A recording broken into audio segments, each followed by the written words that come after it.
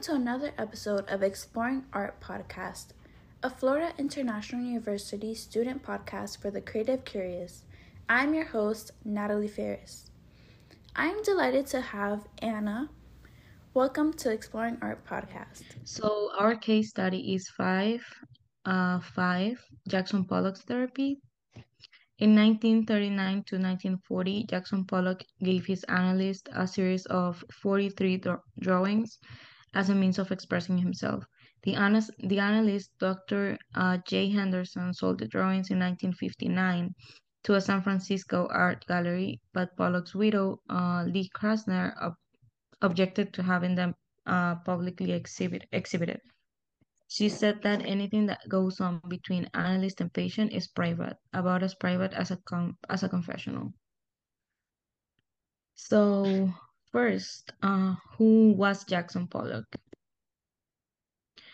Jackson Pollock was an American painter. He was born in Cody, Wyoming on January 28, 1912, and died on August 11, 1956. His family lived there for 11 months after his birth, and then Pollock never returned to his hometown. He grew up in California and Arizona. He was a leading exponent for abstract expressionism. He explored themes including surrealistic navigation of the unconscious and Jungian symbolism. Mm-hmm. He also lived in New York after moving there in 1930 to study art, and he believed that art derived from the unconscious, saw himself as an essential subject of his painting. Mm-hmm. Wow, he had a very interesting life. Yeah, he had an interesting life. So, another person from the case study is Dr. Henderson. Dr. Henderson was a Jungian analyst, which is a specialized form of depth psychotherapy based on Jung's approach, which is very unique and we'll discuss later. Yeah, I have heard that he's part of existentialism school. Yeah, he was Dr. Henderson was the author of 5 novels, and he was the co-founder of the C.G. Jung Institute in San Francisco. One of the main things was that he was influenced by Carl Jung and that he was the last of the first generation of Jungian artists who had their primary analysis with Jung. And moreover, a big part of his professional work dealt with symbols, rites, and the belief structure of the American Indian, which is pretty cool if you think about it. Yeah, I have heard a lot about Carl Jung, and I feel like his psychological school is really interesting. Yeah. So another person from the case study is Lee Krasner, which is Pollock's widow. She was born in 1908 and died in 1984. She was part of a Russian Jewish refugee family who lived in Brooklyn. She always wanted to study and make art and attended the Women's Art School at Cooper Union and the National Academy of Design. She became a mural painter for the Works Progress Administration in the Depression era public artwork project and an arts activist. In 1937, she studied with the influential teacher and artist Hans Hofmann and joined the American Abstract Artists. She was a pioneer of abstract expressionism, and she was also one of the key crusades for Jackson Pollock's legacy. Actually, a lot of people say that Jackson Pollock really benefited from her contacts and her image. Oh, wow. So Krasner introduced Pollock to a lot of artists and gallerists, most importantly to the art critic Clement Greenberg, who became a champion of Pollock's work. In 1945, Krasner and Pollock married and moved out to Springs East Hampton on the east end of Long Island to get away from the city scene. In 1956, while Krasner was in Europe, Pollock died in a car crash. A year later, she moved into the barn studio that she and Pollock had used as a property, and her painting escalated a lot in energy. So she had a really hard life, and they both shared their passion for painting, which is, I think, what brought them together. But Yeah. yeah, what I have been reading about them is that um, Pollock benefited a lot from her because she was already like well known in the artist world. Yeah. Yeah, it seems like she like went through a lot and like just together they were both artists, which is pretty cool. Like I don't think we see that a lot where there's two artists married to each other. No, it's weird. And like she kind of understands like what he needs to do for art and like he understands what she needs to do. Yeah, it's just pretty cool. Yeah. So So, sorry, keep no. going. So analysts, they're essentially like therapists.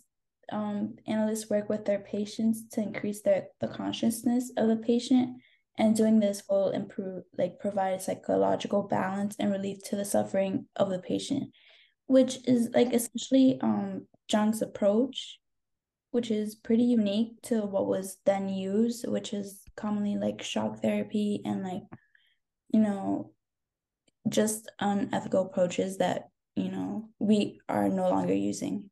Yeah. Yeah, I think I have never heard before the word analyst. I'm actually a psychology student and I've always known the word therapist, but I realize now that analyst is the same thing. So it was a good finding for me. Yeah. So what was happening in the world when Pollock was painting and he was becoming famous and going through all of his depression and alcoholism phase? Well, basically, he lived through World War II and also the Great Depression, which is what I think marked him the most. What I read about him is that he had a really important position in an art gallery. Mhm. So he was, let's say, covered financially in the Great Depression, so he didn't have like it didn't shock him that much. Yeah. Like it didn't affect him that much. How do you think psychology was viewing these years, like the same years that the World War II and the Great Depression happened? So around like 1939 and 1940, therapy and like psychology was like forgotten and it was like no longer believed to be useful since what the World War One had already finished and like people were like recovering and there were also like fewer therapists available, which is what also contributed to the forgottenness of the. Mhm. And then there was also like military personnel from World War II that believed that mental illnesses and shell shock could be prevented with like training and better preparing the person, which was later to be found not true, as we can tell. And later on in like 1959, therapy became to like grow more since there were more people dedicated to it. And there was a person-centered approach that was created that really advanced the therapy that we know now.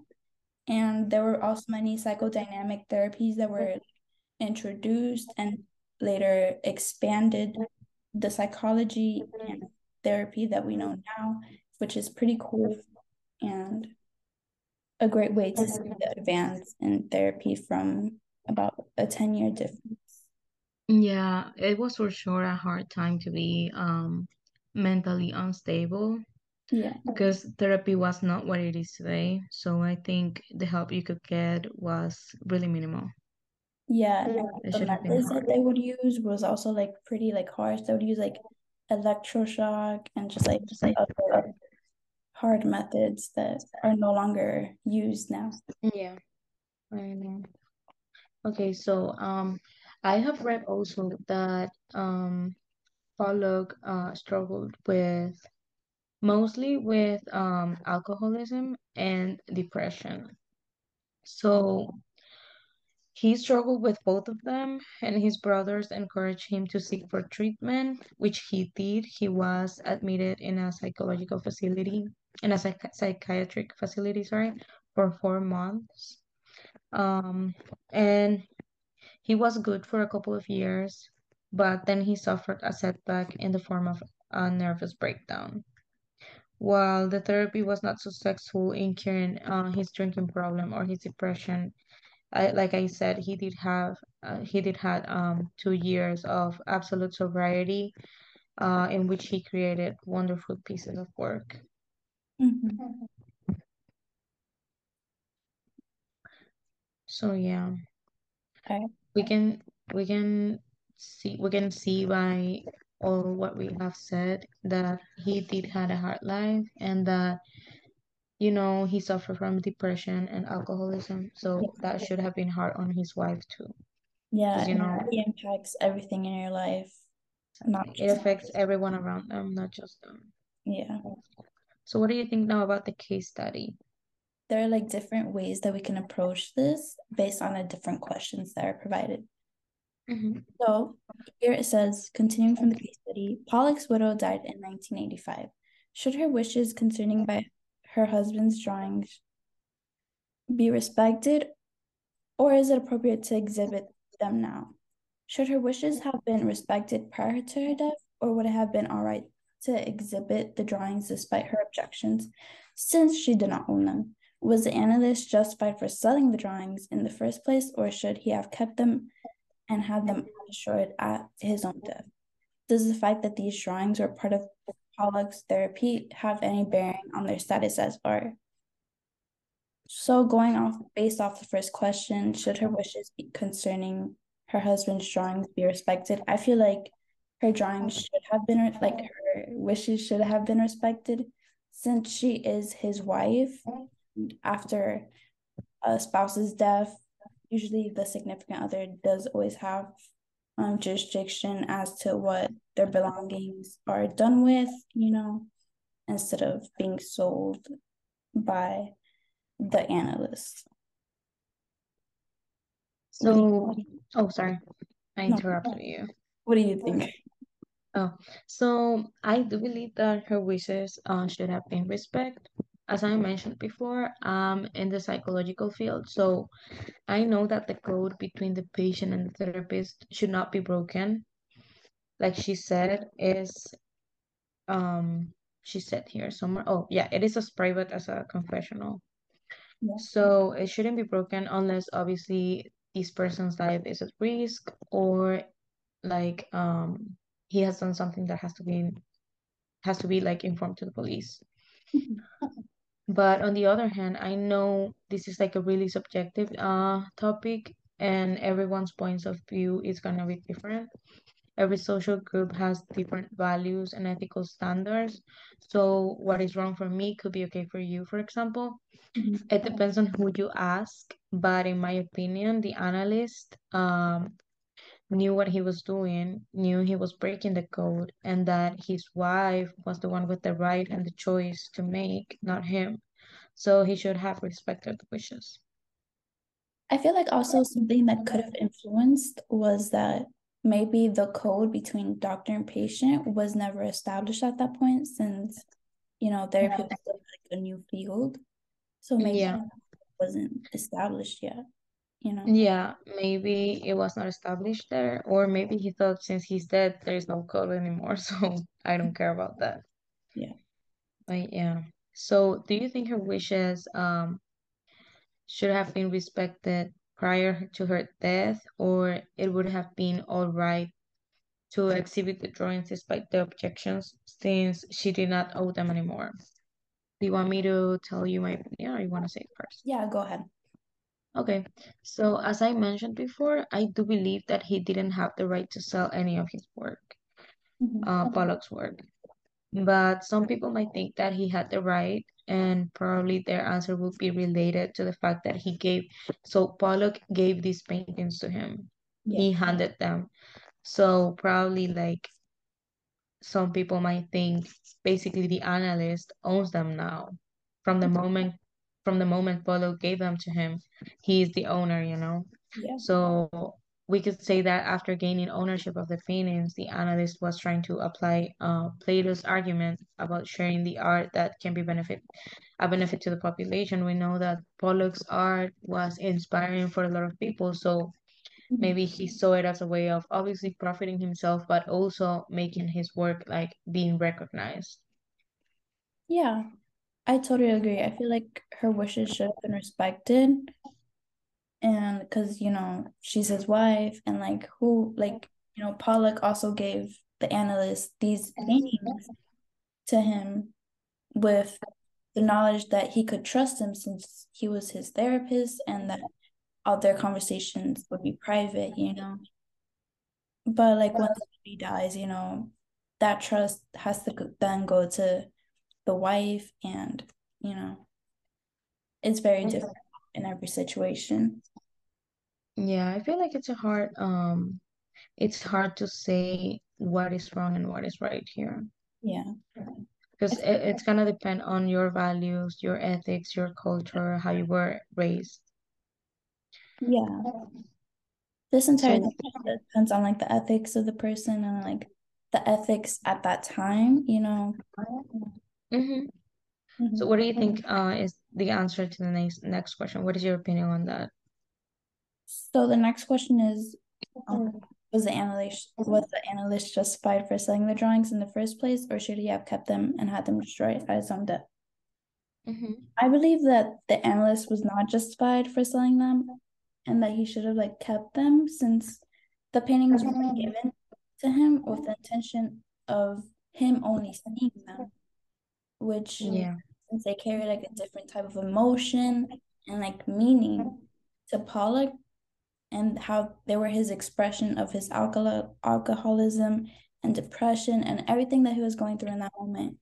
I feel Yeah. like the analyst should have kept them and maybe not have destroyed them, but maybe given them to his wife instead, since it is like one of the last things that Pollock did draw. So I feel like his wife could have had that for like a last um remembrance of her husband who Mm-hmm. is no longer there. Yeah. I get what you're saying actually, and what I think is that yeah, like you said, he should have like maybe give it to his wife, like return the drawings. Mhm. And let's say he didn't do that, he like claimed them as his own. He's now the owner of them. Yeah. Maybe, sorry, maybe it would have been justified if his only reason was to keep Pollock's work alive. Like if he wanted the world to know his work even though he's dead. Mhm. But we know that he started benefiting from it, profiting, making money from these drawings. Yeah. So this shows that he did not only care about like Pollock's work being known, he cared about like the money. So it is not okay to profit from someone else's work. Yeah. And I feel like it's almost the same as like um replicating it and saying it's his own work, you know? yeah. So yeah, I don't think it should have been destroyed. I think he should have like looked for an alternative to make his work known after he was dead, but Yeah. not like claim it as his own, as if he was the one drawing them. Hmm. He, sorry. Sorry, go ahead.